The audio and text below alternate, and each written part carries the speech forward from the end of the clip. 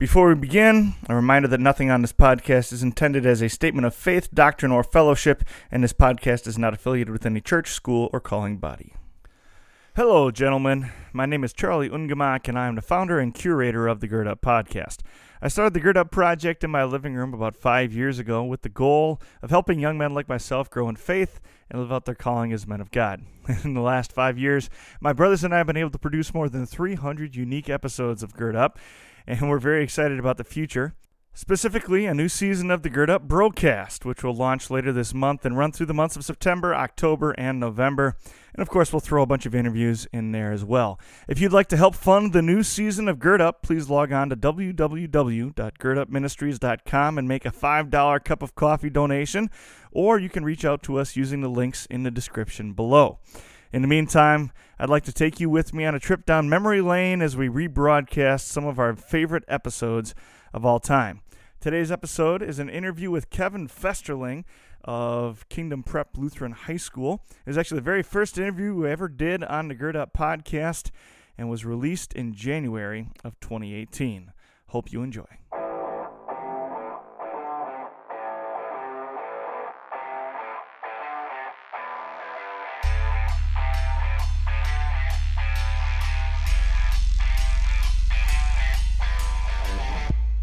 You are listening to the Gird Up Podcast. This is the place where young men come to learn what it means to be a man after God's own heart.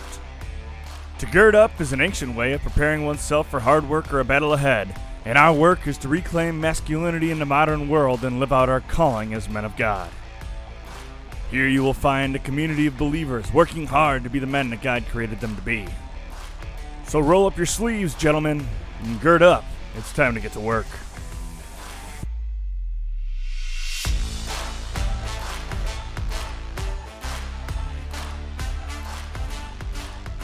Super excited. You are our first podcast guest. Woo! It's super exciting. Glad to be here. All right, Kevin, we want to know who you are and how you became the Kevin Festerling. Tell us about yourself. Yikes. All right, good. Grew up in a household of 6 kids. That's the most important part. Mom and dad were phenomenal people, both Wisconsin Synod Lutheran missionary type folks, you know. Teachers, 5 brothers, 1 sister, and that defined everything. Being right in the middle, constantly trying to keep up with the older brothers on a bike. Could never quite get the invite to go to Kmart when those guys would get on their bikes and go. And so I had to work really hard to try and make it into the top 3. I was always number 4. And then the bottom 2 underneath me, first sister came along, younger brother. Mom and dad has this theory, do your best, pray that it's blessed, let God take care of the rest.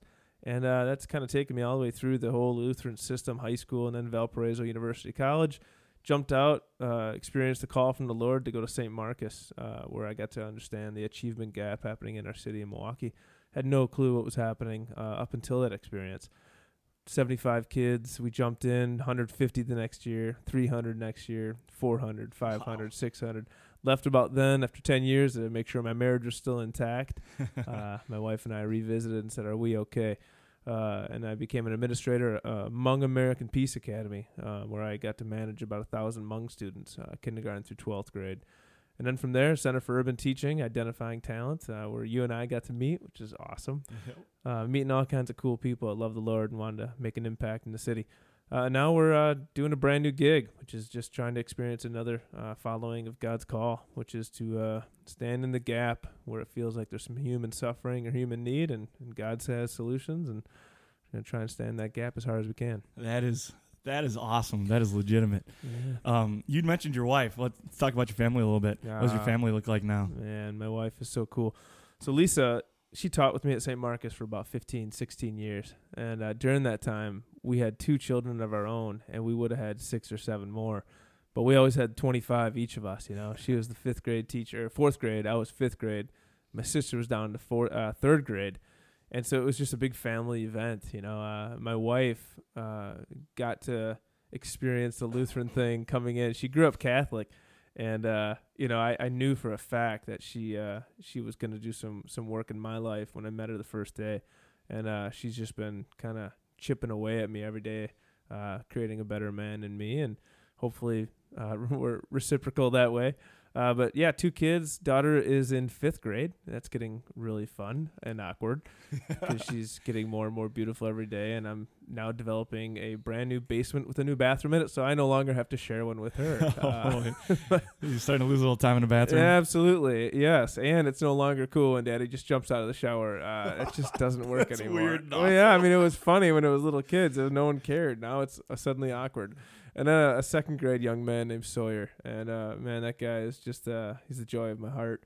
Watching that guy, smarter than I am in so many ways. He's a mathematical guy, spatially oriented. I am not. And so he just looks at me and rolls his eyes sometimes and tolerates my I love seeing you and Sawyer together. Just the way the kid looks at you. You're doing something right. It's like it's clear that you're the master of his heart kind of thing. Like it's cool stuff going on. I love watching you with your kids. It's wild, man. It's crazy. Huge impact. I don't know why God gives us that much impact over kids. I do, but it's scary. It's major. So you mentioned that it's the day you met your wife. You already knew she was going to be something important to you. You want to talk to that a little bit? Yeah, actually, so we're at preseason. I played soccer at Valpo, and she was cheerleading for the basketball team. So the first night out, in preseason, we're only the athletes are on campus. We're 2 weeks ahead of the schedule. So she could have picked any of the basketball players, and she still picked you. Well, she actually picked my friend, which is hilarious. So the night, I actually saw her in the elevator of the dormitories, and literally the day I show up, we're sharing an elevator. It was so cliche. Like, she comes in, super tan, wearing these short shorts, and I'm like, hey, I'm from Milwaukee, I'm from Chicago, and we're in the elevator up 4 floors, and right then I already knew there was going to be something with this young lady. It was a week later, we're at this fraternity party, which, as cliche as that sounds, there are such things. The soccer guys are in the backyard. No one's old enough to have a beverage yet, but we all think we should be able to. So we're in the backyard of this fraternity party, and there she is, and she literally spills a drink all over my roommate and good friend and soccer buddy, Matt. Matt, in turn, says, hey, you spilled a drink on me. Now you owe me a kiss. And right in front of me, she kisses my friend. And I recall saying something like, that's not okay. That's the girl I met in the elevator a week ago. And it was literally a week later where we're together freshman year. And for the next 4 years, we're solid. Another year, we're planning marriage. And before you know it, God's got us building the family. The question is this an intentional spill or is this an accidental spill? Well, that jury is still out. I don't know. But she won't tell you. Yeah, I know what her answer is. It's an accident, but I'm pretty sure Matt might have had a different story. All right. So you talked about, you also talked about how it's kind of a family experience. That's something that's really rare and super exciting. Like, how does that affect your family life? Yeah. Tell me more about that question. Like, so you and your wife working together and then kind of get your sister and then you as the festerling path there. So, yeah. What is that? How does that change anything at home or any family stuff or? Yeah. You know what it's done is really interesting. The Lord introduced me into the storyline of serving widows and orphans, which I didn't think about it the way that I see it now. A lot of the young men that we serve sometimes in Milwaukee, and we don't really have the authority to speak, with accusation in this cause, but I will speak about it. It's frankly statistical that generally, the majority of our young men are growing up in homes where they're not born into marriage. And so, the broken and fractured father relationships are so large that when I saw that coming out of college, it wasn't my choice. It was a direct call from the Lord, which is an experience that I hope everyone eventually gets to undergo.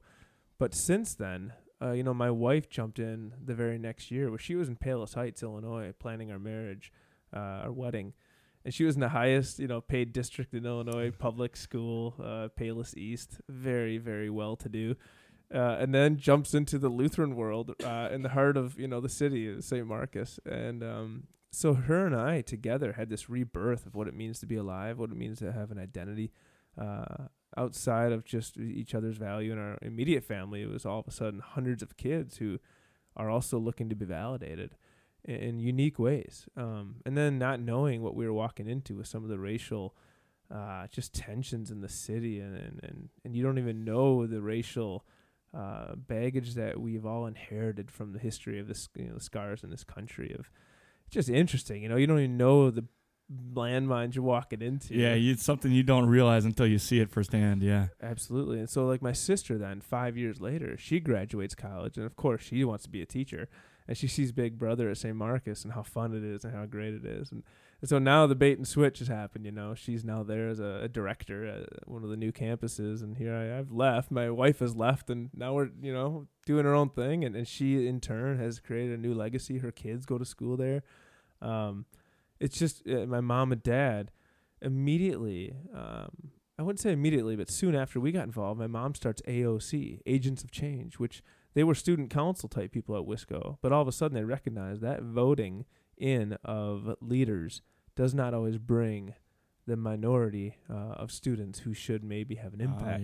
So my mom starts Agents of Change, AOC, and has hundreds now of kids doing ministry, gospel work, and a large demographic, African-American, non-traditional Lutheran kids coming into Wisco, Wisconsin High School. My mom and dad were teaching. And, I would bring kids everywhere with us. And it was never a savior mentality, let's save these kids. It was actually, and still is today, very much so, a prayer, asking the Lord to renovate our own heart, to see if we have a gospel inside our own hearts that's worth sharing. And it's convicting. Yeah, and I see that in my own classroom all the time, too, is the idea of, like, I'm not the agent of change. The Lord is the agent of change, so it's my job to put it out there and to say what the Lord lays on my heart and to speak with his authority, and whatever comes of it, that's the Lord's. The Lord is reaping that blessing. The Lord is reaping it, not me.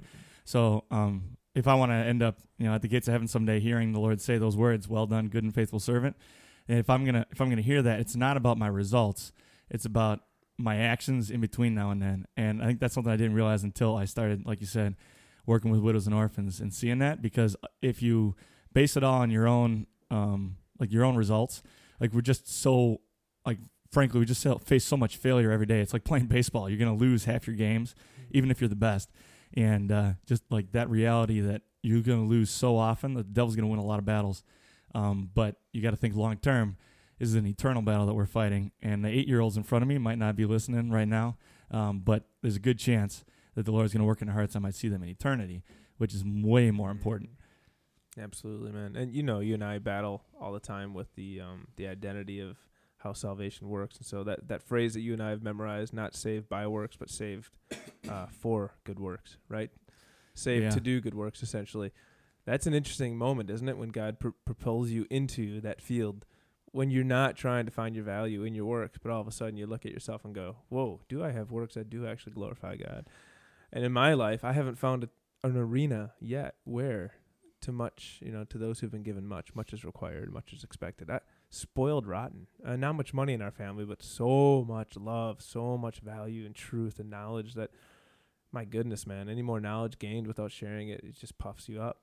And so this idea of building other people up through what we've been given, just a blast. It's fun to watch you as well in that field. Well, and to add to that, the Lord promises that he has prepared good works in advance for us to do. And it's a lot more, what's kind of what I think about when you were talking was, it's a lot more about me stepping into the role that God has provided for me and deciding to mat up and just listen to him. I think that's the name behind this podcast too. Like when he's talking to Job and he says, gird up, it's because Job is sitting back going like, why would you do this to me? And the Lord goes, oh, gird yourself up like a man. You really want to get into this with me? Mm-hmm. And I think I've faced that situation many times where I'm trying to fight against what the Lord has planned for me. And ended up in some weird situations I shouldn't have been in the first place. That just wasn't the Lord's plan. And it just kind of redirects me and guides me back into what he has intended for me. It's pretty cool. Yeah, man. I was going to say, your gird up topic's pretty sweet. Well, I don't know where you got that from. It started as an Art of Manliness thing. Brett McKay put it out. And you can just Google gird up, and that's the first thing that'll pop up is Brett McKay's article. Okay. But it's the idea of, like, you literally tie up. I haven't talked about this on the podcast yet, so great question. I thought you were going to mention that at some point. You so they would always wear long robes that were literally ground level. Yeah. And so if you're going to get in a battle or a fight, if you're going to go work in the fields or whatever, you can't have this long robe. So they would literally pull it up wedgie style and wrap it around themselves and then tie it in the front. Yeah. It ended up looking kind of like a diaper, but then they could move around and they could do the things they wanted to do. It's right up there. So if you Google that one, it's right next to the samurai poop. I was gonna say samurai poop is awesome too. If you haven't heard of the samurai poop, go look up the samurai poop. You got to be prepared to fight in any situation, even if you're sitting on the porcelain throne. But anyway, that's good. So you talked a lot about being a dad, and like I said, I admire your dadness, if that's a word. Nice. I love the way when I see your son look at you. Like someday I want my own son to look at me the same way. And I just wanted to ask you about that a little bit. Like first off, like, what's it like being a dad? Man, how's that feel? What do you see? It's unreal. I remember when my daughter came into the world, it's just a brand new weight of goodness. All of a sudden you are not just a boy anymore, but you have no choice but to all of a sudden step in and say, somebody needs to be the man here. Oddly, you learn more, in my opinion, I learned more about my wife from becoming a father of a daughter. It was just incredible. I'd watch my daughter in the way she interacted with me, and I could not help but all of a sudden have these giant epiphanies you notice about your wife. And that for me was extremely moving because I thought I knew my wife really well. And then I learned as I'm hanging out with this little 1 and 2-year-old and 3-year-old daughter, as she grows, turns out like I didn't know my wife that well. And the more you study your daughter and you start to understand her, there's just this giant key to unlocking your own wife's heart, I think. And then when the boy came, it was just hilarious. Like second child, I don't think that was it. I think it was this boy. It was kind of like, whatever. Let's just go home. Like, get in the car. He's going to carry half the load. It was a very immediate, like, not a whole lot I'm going to do. I don't really have to get nervous about providing for this guy. And yet I do understand the giant responsibility that there's this, it's almost heavy, too heavy to even talk about. This concept of you wake up, you see your young man, you watch him grow, you go to bed, and you can almost see the distance and how much he's traveled in length just from growing in one day. Incredible. And the things you say to a young man when he's young, you and I have those scars and celebrations of times we were young that we hardly even remember when they happened, but they're there. As a father, you actually get this opportunity to see that happening in slow motion when you watch your son's spirit get crushed by your hasty word, your own insecurity and your own junk that you haven't yet dealt with. It becomes laser focused in the moment when you are experiencing this time with your son or daughter and you say something and their eyes just turn. You see it happening and it's just immediate. You can walk away and just pretend like it didn't happen. But more importantly, you often go to them and you hug them and you say, that what you just experienced is something that happened to me when I was young and I'm sorry. And I think they learn more about God's own heart by watching a father become tender. And then also firm, Well, and I think you locked onto something that's really key, too, is the idea of reflecting and kind of changing and adapting as you go, which I think a lot of parents don't do that. And I think just because of the nature of what we do for a living, we see that a lot where people aren't changing and aren't doing things better as they go. Because if they were, situations will be changing. And I think that it just speaks volumes to your character that you're reflecting and you're active in like changing and modeling that for your kids. That's awesome. Yeah, you get to when you make a lot of mistakes. Yeah, but the more mistakes they see, the more they can see you working, living out grace and forgiveness too. Yeah. No, that's I agree. That reflection's it's killer. It's awesome. In fact, my wife and I joke that our own kids, eventually will have to grow up and buy big houses for their mom and dad. So we're trying to raise them in a way that is very godly and kingdom focused. But it's just fun to watch because your kids are smarter than you oftentimes, and if they were the product just of what you were able to bring them up through what you know and what your experience is, you're in trouble. God makes these kiddos oftentimes more intellectually powerful, more spiritually, I think, in tune and adept, where you get to literally extract and like pull out from within what God has already kind of raised up in that child to have. And that's fun, man. You start seeing your kids do things, say things, project things, witness to things that you yourself just couldn't quite muster. And it's almost like you wake up and just say, Lord, please allow me to accelerate that, breathe into that, and don't allow me to try and parent in a way that's going to actually kind of remove some of that beauty, I think we do that sometimes and create this judgment within them. And then before you know it, you get that exasperation and what should be a gentle admonishment turns into a judgment and kids lose part of their, some of that beauty that they would have had otherwise. So sometimes, Lord, just help me not get in my kids' way. Yeah, I think that's a good point too. You kind of mentioned that kids, like they already know, and the world kind of pulls it out of them instead of filling them up. It's actually tearing them down. Yeah, oftentimes. Don't get me wrong. There's a lot of shaping that goes on. Shepherding a child's heart is critical. Knowing when it's time to say, hey, can we have a conversation about that? And when it's time to say, young man, I need you to go to your room, there's going to be a spanking at the end of this conversation. It's a giant discernment, I think, that you can get wrong. And to not, what I've learned is to not discipline in anger. Allow the anger to go away. Use the anger for good. Anger itself is not a sin. It's what we're doing in that anger. And so to be able to say to your son, I am so upset right now. You need to go to your room. I'm going to come up when daddy's not so upset. And then to go up there and then still have that same consequence, the same maybe spanking, then him watch me almost cry and say, young man, I hate doing that. I imagine that's how God feels when he has to discipline us. It's not a fun thing. And end it with prayer, with a prayer to the Lord, with a conversation, a big hug. And, man, it's so good. It's the messiest, best thing ever is parenting. That's powerful. So to start just throwing some wind dingers at you here, what's changed in Kevin since he became a dad? It's a good question. You want to know that answer, and I want to change your question if you don't mind. Yeah, go ahead. And I'll answer that, I think. But what's changed in Kevin in general has been a humility that comes through repentance of sin. I don't know, man. There's something disgusting about churches that look so good. I'll go to some churches and I walk in, and from the time it starts to the time it's over, I feel like I say this phrase and look at my wife. We joke. I say, are we going to go to the pretty people church today?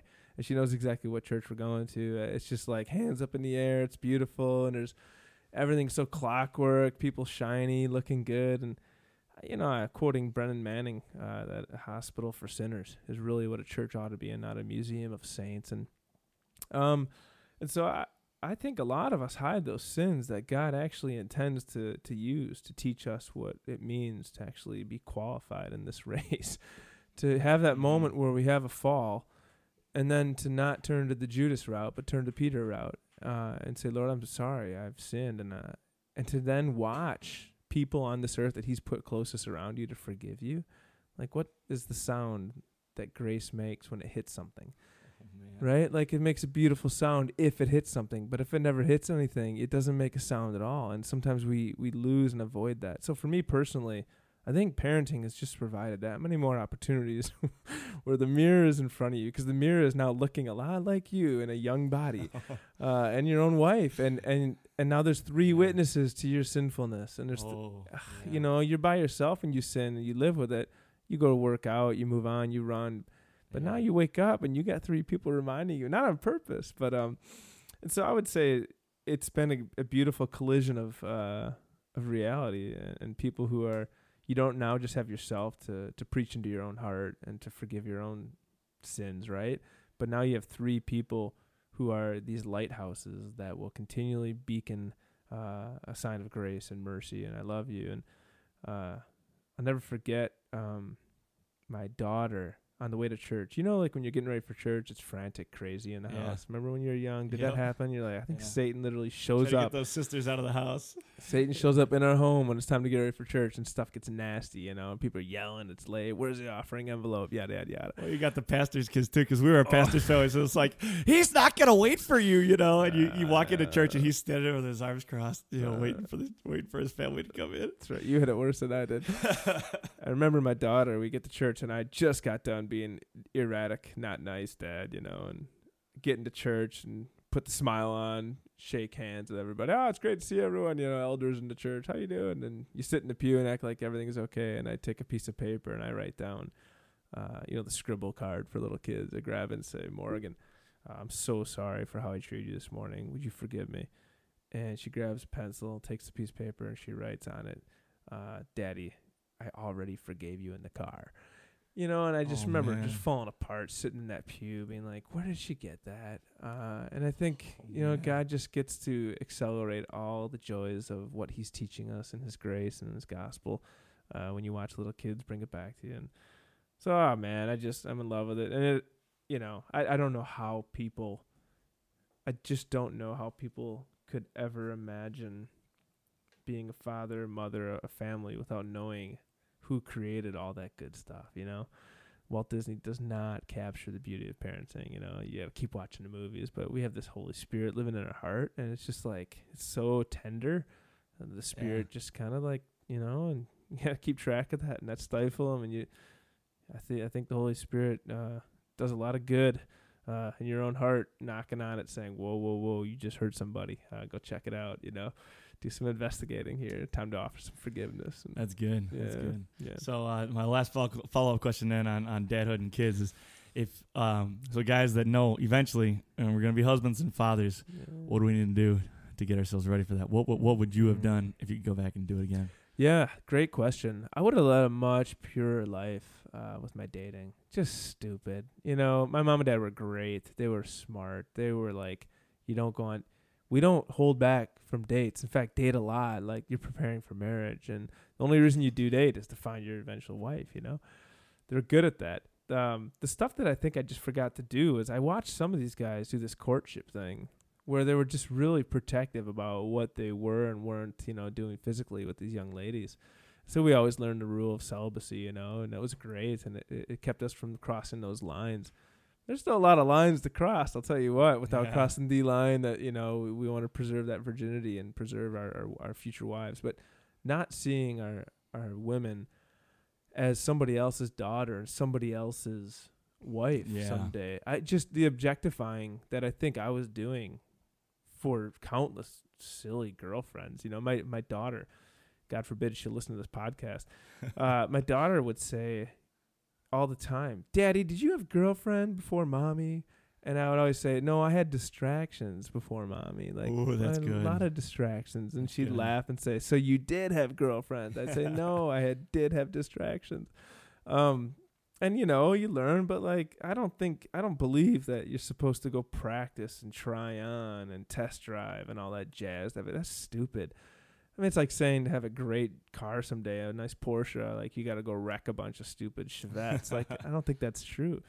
So I think for my son, we're already discussing, really cool topics once in a while. Go out to the coffee shop and speak into his life. And when he gets to a little older age, I look forward to actually having really honest dialogue about what it's like courting a young lady. And I would expect an engagement to happen much sooner. I mean, dating for 5 years means I was sinning a lot in my head, in my mind, in my body. That you don't date a girl for 5 years and not cross too many stupid lines emotionally, physically. I mean, it's all of that.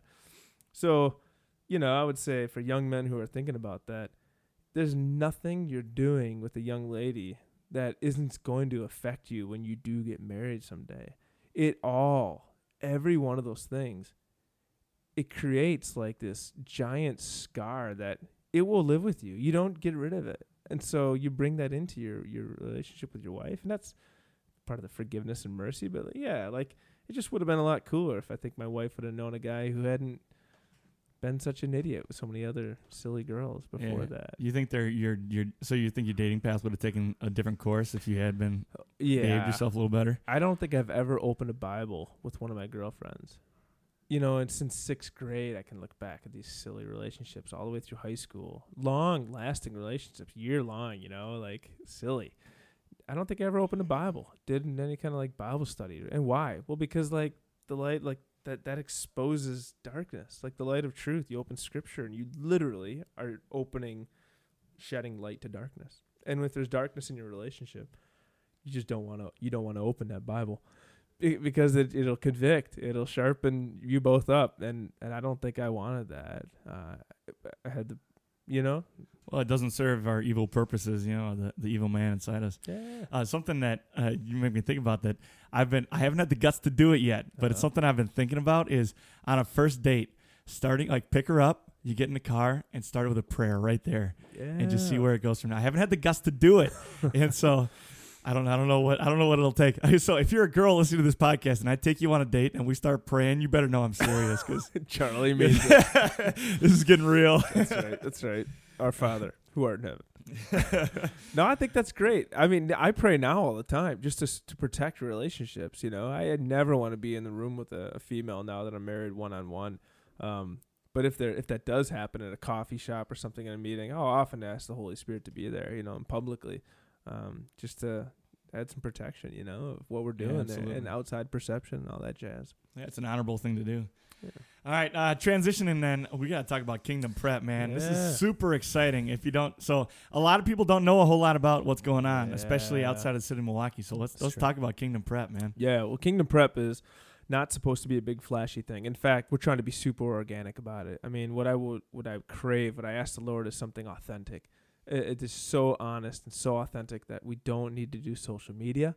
We don't need to do big glitzy media. We try to stay away from that. And so it's funny, I get people telling me what's on Facebook right now and what's on Twitter about this Kingdom Prep thing, and I haven't read it yet, but I hear that people are starting to talk about it.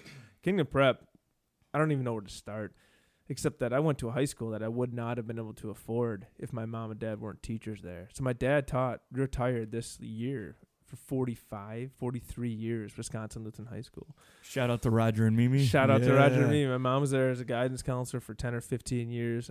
Just phenomenal people. Unreal. Well, my brothers and sisters, we still look back on those days as just giant faith formation, Christian brotherhood building, all the good stuff, like that high school period, 9 to 12. Talk about a critical point in your life, right? When I found out that the kids that we were serving at St. Mark is pouring our lives into it as they poured into us, like building this really cool church experience. When I found out that they were applying to Wisco and the sheer volume of applications just couldn't be met by a seat, I was shocked. Milwaukee Lutheran also, right? Thousands of kids being turned away from these two Lutheran high schools, and I was hearing this going, wait a minute. You can stay and make disciples of all nations. Like you can literally just open up another shop and we can become a Lutheran church that's relevant to families who are not even Lutheran, maybe even don't have the same, type of convictions that we have about the gospel.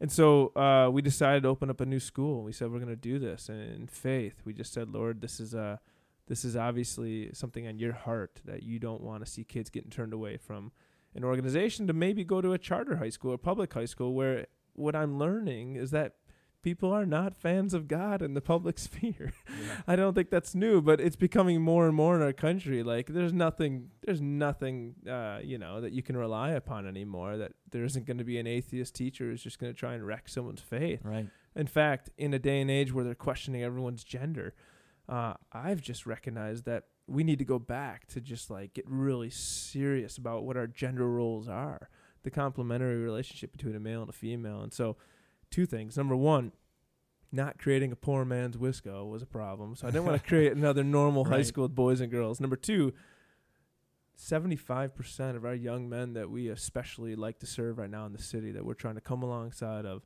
are born out of wedlock into homes that, mom's trying to hold it down. And that's creating quite a bit of stress. And grandmas are oftentimes holding it together. And for whatever reason, I don't understand it because I haven't walked that path, but a lot of the young men are not experiencing the father figures that we've had that nobody should take for granted. So I go to church at St. John's in Wauwatosa, and I'm at these pioneer groups, and you got 25 young men under the age of third grade. Every young man's got a father there. Right. And then I go, 25 blocks one direction, and you'd be lucky to find 3 fathers show up out of the 25. And the young men, that does something. There's something critical there. And so we decided, let's become a school that is laser focused at raising up a generation of strong Christian men who will identify with the God who created them to become men, to step into places of chaos, bring spiritual authority, to reclaim all those things that God has promised for us, to lead women in a way that's good and gentle and firm and strong, to make money, to share money, to give money away, right? To save money, to be a place where we can serve in our churches, our brotherhood, give up what we want, for what our brother needs. Yeah, so we're super excited, man. We found a building in Wauwatosa. We were looking anywhere, like an airplane in the air. We're just trying to land somewhere. And coming home, I found this beautiful building that was empty for 5 or 6 years, and we thought, hey, let's have a go.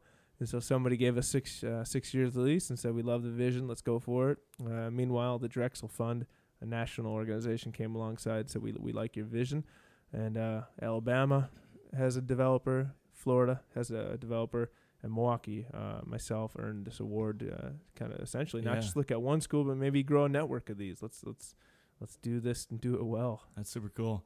I love. I got to be in your gym a couple weeks ago. I love that there's in one corner. Did you notice this? There's like a roller skating booth and everything. It says like single skate and couple skate and all that. Skate. You plan on incorporating that into like a homecoming dance or something? You got it. Saturday night, man. That thing will be hopping. Yeah. That's right. They still have all the prep, same. free skate. Here we go. All skate. It wouldn't be a couple skate, would it? Hey. Just because we're an all-boys school doesn't mean we won't have a lot of women. There we go. And that's kind of the purpose, isn't it? That's Absolutely. to help train those boys. Yeah. So let's just get a clear picture of what is Kingdom Prep. Yeah, so Kingdom Prep, the mission is to build a brotherhood in Christ for lives of purpose. That's the mission. There's nothing academic in there, is there? So we're a high school, but the mission is to build a brotherhood in Christ for lives of purpose. Our schools, for some reason, seem like they're putting kids in this weird box called test scores. Yeah. I'll tell you what, if somebody put me back in school back in 1980s and made test scores the reality of what it is today for our kids' lives, I wouldn't be in the place I am now. Are you kidding me? Yeah, There's just way too much pressure we've put on academics, similar to like the pressure that our society has put on government to solve problems. Mm-hmm. It was never meant to carry that kind of pressure. That was meant for civil societies, of churches. Same thing with our schools. It was never meant to carry the pressure that we're putting on it right now. And so if society's going to do that, then let's do what we're going to do, and let's call it a life of purpose and not college or trade school or academia. So building a brotherhood in Christ. And then, the vision is to be a place where young men develop their God-given talents. You want to call them gifts, that'd be probably better. Develop their gifts to lead in their homes, serve in their churches, engage in meaningful work, and transform community. And through that, we believe that these gentlemen will not just have a 4-year existence of high school, but we think they're going to grow a brotherhood that will last for their whole life. We talk about the 4 A's. This is a place where young men will do the first A, accept each other all the way. Second A is affirm one another and build each other up. The third A is to hold each other accountable to the goals and to the realities that God has put into each other's lives. And the fourth is authority, to finally once in a while pull your brother aside and say, hey, knock it off. That's not okay. You said that you want to do this. We held you accountable. We affirm you in your strengths and who you are. And we accept you regardless, the way Christ is. So a place where the young men can experience that, we think will be authentic brotherhood. In fact, I think the young men, if they're seen and known at that deep of a level, I believe that they will find our Lutheran church to become a place that will be home as well. Cool. So we're looking for mentorships of other WELS pastors and friends that will come and just teach, mentor, and ask the young men if they'd like to be a part of this Lutheran faith. Yeah. And try and break down some of those stereotypical racial divides in our city that come through denomination, that come through neighborhood street signs, that come through, you name it. I mean, the city's full of it, right? So it sounds like you're gonna be really culture heavy. Like that's the emphasis of the school. How do you get there, man? Like how do you get to that vision? Yeah. We're starting right now. So giving young men a voice is huge. We've learned that. So we're on currently session number 6 of Founders Council, where we're essentially I go to school and I just cast a vision, right? Similar to what I'm doing here. Just cast a vision. Say, young men, we're creating a place for you to find a home, a place where you can hold each other accountable and have a deeper family than what you've ever experienced in brotherhood here. And, it's funny. Some of the guys just, like, run away from it like the magnets flip the wrong direction, They just, like, yikes, get me out of here. And other guys will just come right up to you, and they look you in the eye and say, I'm going to that school next year. And I said, well, good, because we need you. And my son's in 2nd grade. He keeps saying, I'm going to go to Kingdom Prep. And I said, well, it's only going to be as good as the founders who started. So sure enough, these guys come every other Wednesday. We hang out, and we make big decisions. We open up with some devotion. We talk about what it means to be a male versus a man. We talk about what will it take to create an environment, to create a school where you guys will like to come. What does it mean to do outdoor expeditions? When is it the archaic, manly, macho stuff? And when is it just good to learn what it means to be outdoors and know what it means to navigate some space outside? And so I think you build culture by empowering voices, by uplifting people, by giving them a stage, and then creating an environment where people are heard and other people listen. They build each other's ideas, and then rites of passage. This concept where, am I a man yet? I don't think anyone's answering that for anybody in society today. I think our society is taking it differently, and they're saying, well, no, you're still in your parents' home. We're giving you insurance till you're like 26 now. And I think society is not giving clear demarcations for young boys to know when they're becoming men. And I don't think video games is helping. I don't think these stupid chat lines are helping. I don't think this fake universe of having 1,000 friends but not being seen and known by any of them on Facebook. I just think our society is generating a very empty, hollow, and shallow place that we're, kind of friends with thousands but not really seen or known by hardly any. So I think in a time and space now where we need authentic relationships, culture is built. And so, here's an example. We don't have a push-button application on our website, so people keep getting frustrated and saying, how do we get involved? How do we apply? How do we enroll? Right. And I'd say, well, let's talk. Hang out with us. Join. Give me a phone call. Let me meet with you in your living room. I want to know your story. And it's so odd. Parents don't quite know what to do with it. Like, what do you mean? I say, we're not going to just push button application. Let's meet each other. Right, you got to invest. Absolutely. So we hang out together. We spend a lot of time. They've been to my home now, 3 or 4 times, having bonfires. I'm in their home. The parents are hanging out and asking big questions in our Founders Councils nights, and we think that's great. Yeah. So what is officially your role at Kingdom Prep? Good question. Currently school developer, currently founder, currently principal, currently president, currently treasurer, currently marketing and advertising, currently chief academic officer, currently holistic child culture builder. So, I'm trying to give it away as fast as I can, and I've been praying the Lord just sends the people who will take it. So we're finding some really, really cool, talented folks who are taking those titles away. I think in the end I'll be a principal. And I keep asking the Lord if there's someone out there who's meant to do this before me to send him and make it very clear. And I would gladly step aside for a brother who would lead better than myself. And so I'm still praying on that. I don't think the Lord's going to grant that. I've been praying, Lord, send me an Aaron, like Moses didn't want to. Sure. So there's parts of me just, I don't want to shrink and give up my confidence. But at the same time, I want to be honest and say, Lord, if there's someone better, send them. I think I know the answer to this question, but where'd you get this idea, this vision from? Like, what's your foundation here? I mean, Kingdom Prep, the name itself is disruptive, right? Today it's college prep, because in the end, that is what makes our kids more palatable for a lot of us, isn't it? Let's make our kids ready for college. That rhetoric is great in a social justice realm, but it doesn't do a whole lot for the eternal justice side of things. A lot of our kids are coming with a lot of baggage, right? And that's not to sort of demonize a culture.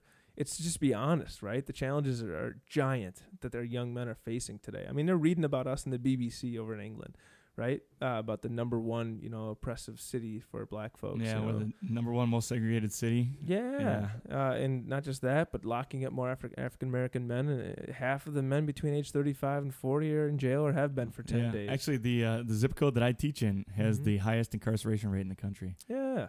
And so to be careful not to build a career off of those stats, something I'm trying to be really diligent about. I don't want to look back when I'm 50 and say, we didn't make a dent in that, but I certainly made money and built a house and bought a cabin, off of that. Sure.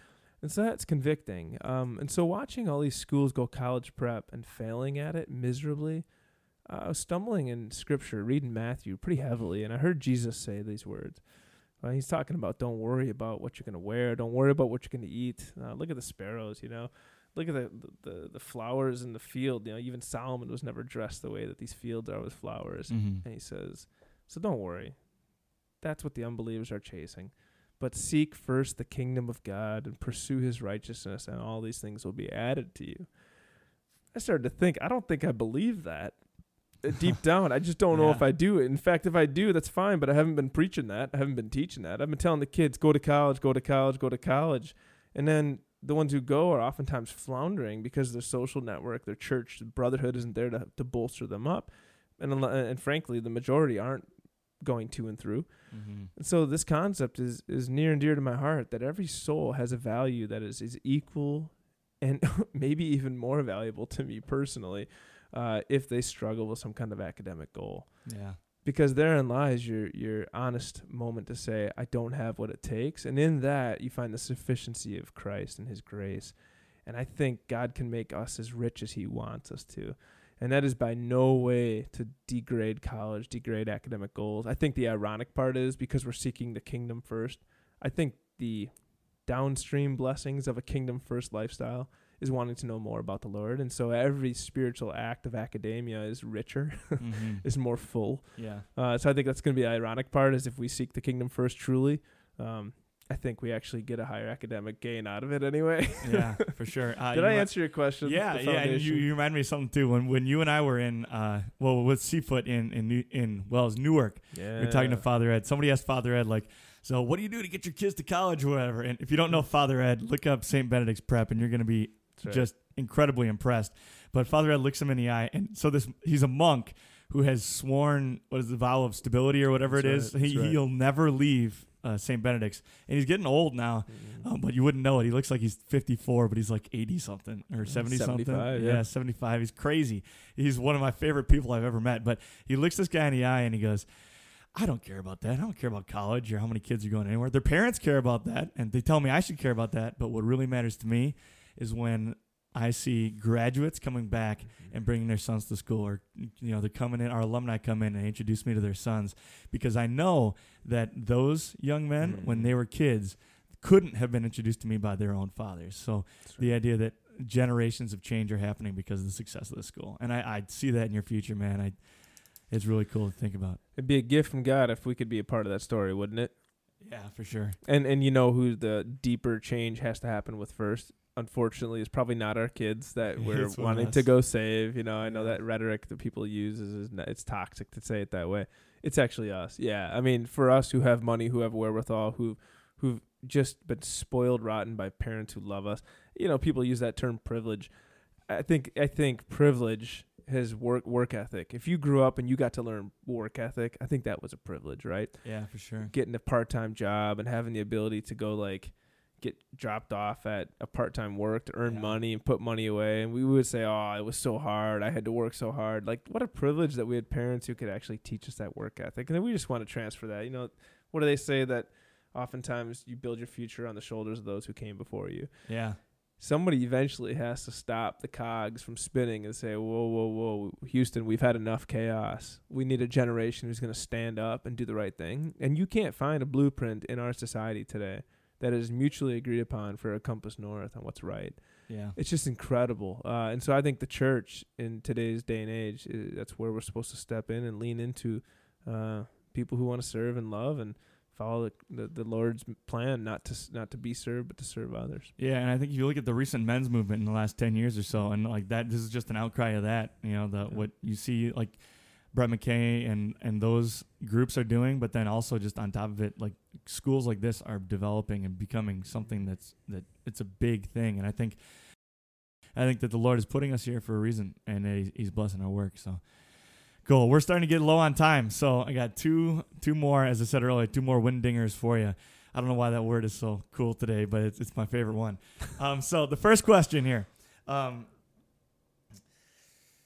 If you could go back and talk to Kevin Festerling when he was 18 years old, what would you go back and tell 18-year-old Kevin? What would you say to him? I would say, do better planning. No, I wouldn't say that. 18-year-old self. Yeah, that's a great question. That's not fair. Because God truly gets to reveal some of those things in your rear view mirror, right? You look back, for sure, and you can see how God used all that junk. But yeah, I mean, if I could have done that hindsight thing, break up with that girlfriend you're hanging out with. That's key. Listen to the young lady that you're dating, you're hanging out with, the girls you're dating. Listen to them and really listen, and try to truly understand what it is that they're. There's always a subtext. Yeah. In the end, every little boy wants to know if he has what it takes to be a man. Yeah. Can I get the job done? Yeah. Do I have the ability to fix stuff? I think we're all asking that question, whether or not we want to admit that. Boys are asking that, and this is highly controversial.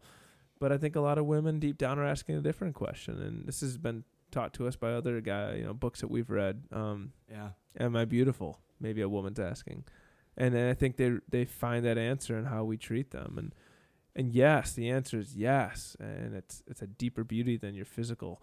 And so how to convince that to our young ladies and empower them to be strong in themselves and not have to be validated by the guys around them. To not have seen that as an 18-year-old guy, that we have a responsibility to build up our young ladies and validate them and love them. it's just critical that we somehow teach our young men to see women that way, and not as objects, right? And not as the next conquest. I just think that's critical. Because a lot of these daughters, unfortunately, are not raised in homes where dad is instilling that and not having that conversation. Yeah. And so I just think that's one. I wish I would take this advice, but I don't think I will yet tonight. I wish I would say to myself, stop taking it so seriously and have fun, relax, be joyful, just laugh more, have a good time. Yeah. So not taking everything so seriously, and not overthinking each one of your moves and like allow God to move. That's probably the biggest one, is just shut up and read your Bible. Believe that God still moves through his word. Believe that he still actively is right there with you. Believe he's here with us now. Memorizing all the right stuff and living, what is that phrase? Having a form of godliness but denying its power. Yeah. It's one thing to say that. It's another thing to sit back and deliberately do less work with your hands because you're asking the Lord to do more. Yeah. What a hard thing for an egomaniac and a workaholic to stop working and sit and pray for an hour or two. Mm-hmm. It took me till I was 35 years old to be able to sit down for an hour and just spend time with the Lord. And I remember trying to do it. Maybe you've gotten there yourself, where you sit there and go, how do you even do this? Yeah. I don't even know how to sit here for that long and to read the Bible and expect something new. And I find that it's refreshing. Every day there's something brand new you learn, right? Mm-hmm. And that's so I think, shut up, read your Bible more, break up with that girl, treat them nicer, and stop taking yourself so seriously. Good. Those are good answers. And so reading your Bible on your own, I think that's one of the huge blessings. And if you know me well, you know that like the last 5 years have been just one struggle after another for me in a good way. Like I wasn't stumbling over myself or like, in a downward spiral. It was just the Lord kept placing roadblocks in front of me, and he forced me just to fall flat on my face 5 or 6 different times. Through all that continually, it was a refining process of now, like most 25-year-olds don't spend as much time in scripture as I do. And the only reason for that is that I wouldn't have made it this far without it. Like I wouldn't be teaching and I wouldn't be having this conversation with you without it. And it's the Lord's guiding hand as we come through. And the other thing, so you mentioned the 2 questions that men have and women have, and that comes from that book by John Eldredge, Wild at Heart. And you introduced me to that book. It's one of my favorites, one of the best books I've ever read. But you introduced me to that book on a subway at about 7 o'clock in the morning on New York City. We're sweating. We're all wearing backpacks, just trying to stay alive, doing the whole tourist thing, like subway surfing, the whole shebang. And I just remember I was sitting there reading my Bible that morning. I don't know if you remember this at all. I was sitting there reading my Bible, do remember. And there was a guy sitting across. He just like looked up and he goes, "What are you reading? You reading the Bible?" And we all kind of looked at each other like, uh-oh, it's about to go down. And then, Kevin, you spent like 20 minutes just talking to the guy about scripture, and he was really receptive. And, it was one of those you could see like on his face, he didn't believe anything we were saying, but he wanted to hear it and he wanted to listen. And after that conversation, I was looking at you like, man, like, how do we get there? And we talked about 2 things. We talked about the idea of starting a school for all boys, which who knew, man? Who knew you were going to be doing this, less than 10 years later? But the other thing you talked about was you had just read this book by John Eldredge. It was called Wild at Heart. And you didn't tell me anything about it. You just said, man, you need to go read it. It's going to change your life. And it did. It set me on this course and changed a lot of things. So yeah, man, haters can't stand hearing stuff like that, though. You know that, right? Like, yeah, we have to put this qualifier in here. I do remember that day. In fact, many moments with you, Charlie, which we should have a whole other podcast about. Like, we should. You're going to be out again in a while. The funny journeys of like Charlie and Kevin and friends. My goodness, there's a lot. But like, I remember just people. Get Vince on here too. Oh yeah. Well, that's funny. There's so many directions to go. What you just brought up, but I would say that people don't like hearing that. They don't want to hear the fact that when my son gets 5 animal crackers, he's chewing them into machine guns, and my daughter's creating a little home out of them. They want to say society's created that. Interesting, right? Like, fine, okay, but let's explore that and enjoy the heck out of it, and not go the other way and force a new identity role on them. Let's understand what God's done in each of their lives. So the complementary relationship that is outlined in that book, he scratches the surface of something pretty doggone deep. And if he puts it in language that is controversial, not helpful for some, that's fine. But at least he's having the conversation, making a lot of obvious notices, sure. Yeah, well, I would agree with you. There's a lot of stuff in there that I go like, I don't know about this Right. quite right. Like, Yeah. I've studied scripture Yeah. and I've studied, the Lutheran confessions and everything, and I don't think that's right. But that you're going to find that everywhere. You're going to find that in your own church with your own pastor too. So, Yep. yeah, just taking it for what it is, but also examining the nature of what you are as a man. Yeah, it's clearly. so valuable. And if I wouldn't have read that book, and my wife and I wouldn't have read it, honestly, I think we'd have some different troubles in our own home right now. yeah. But knowing how to respect our son in a way where he can still be his own man is really important. And my daughter, to love her in a way that just edifies her and builds her up. I learned a lot from that book. It's funny, that whole topic of praying over that school topic. Vince reminded me that we prayed about opening an all-boys school. We did. On the rooftop in Brooklyn at the Loft Hostel. Look up there. You'll see there's a Brooklyn Summer Ale up there. That's from that night. We drank that beer that night. It's sitting up there in my house. Right That's now. how much that means to me. That is awesome. That's great. That's how much that means to me. That's amazing.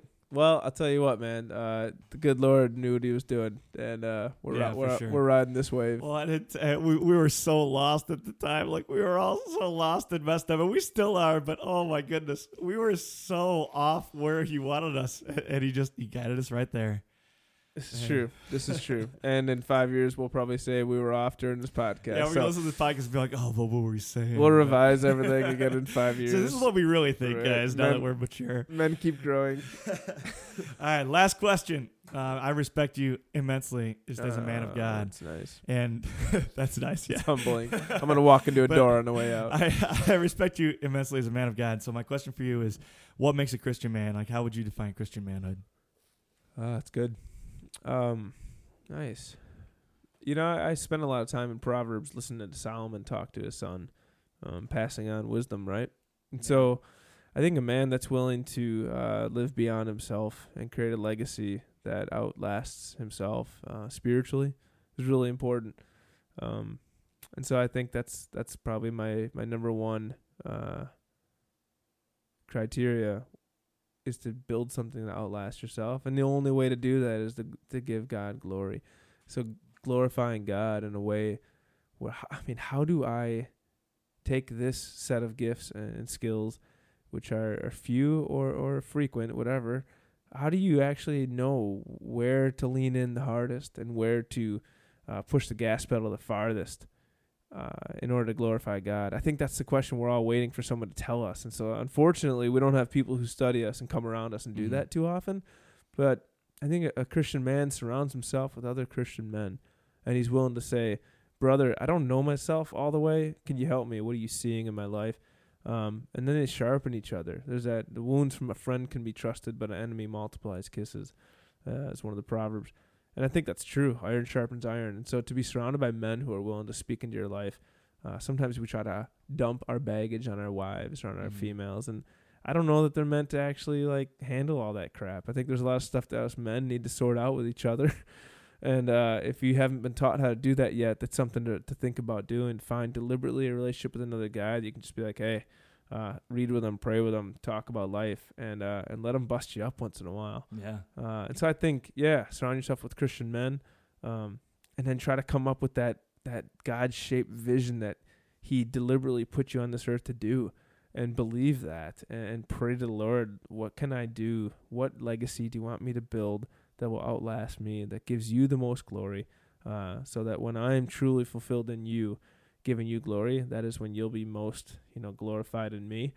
And what a sweet relationship. So I think that's it. And then everything else downflow from their blessing is a great wife, because you're glorifying God through the relationship with your wife. You glorify God in the way you raise your kids. You glorify your God in the way that you do everything. And I think without that brotherhood of guys who are there to check you, I think you can get yourself into some pretty big mistakes, All right, Kevin. Thank you. Man, I can't think of a better guest to be my first guest on this Oh podcast. man, next That's time I awesome. get to interview you, I don't know when that happens, but I got a bunch of questions. You got to for start you. your own podcast for that to happen, man. That sounds good. This has been fun, man. I yeah. appreciate the work you're doing, Charlie, and keep up the awesome work. Thank you so much. Absolutely. If somebody wants to reach out to you and contact you, what would they do? Whether it's about Kingdom Prep or just personally, they want to find out more. Totally, man. I love ministering to other people, especially young men. So Kevin Festerling, you can find me. I don't do my Twitter or Facebook. I don't do that anymore. Someday I will.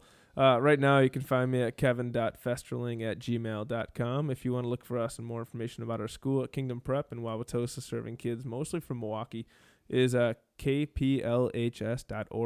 Kingdom Prep Lutheran High School.org, kplhs.org. Thank you, Charlie. Oh, man. Thank you, Kevin. Good to have you, man. Awesome.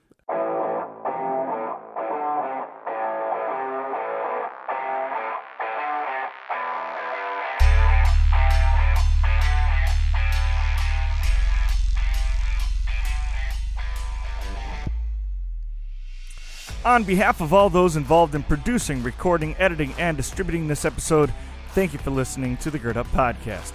If you'd like to contact us with comments, questions, or suggestions, you can reach out to us at any of the links in the description below or on our website. Please consider supporting the work of Gird Up Ministries by donating on Patreon, shopping at our online store, or making a $5 cup of coffee donation at www.girdupministries.com. Those donations help us make more great content just like this for young men just like you.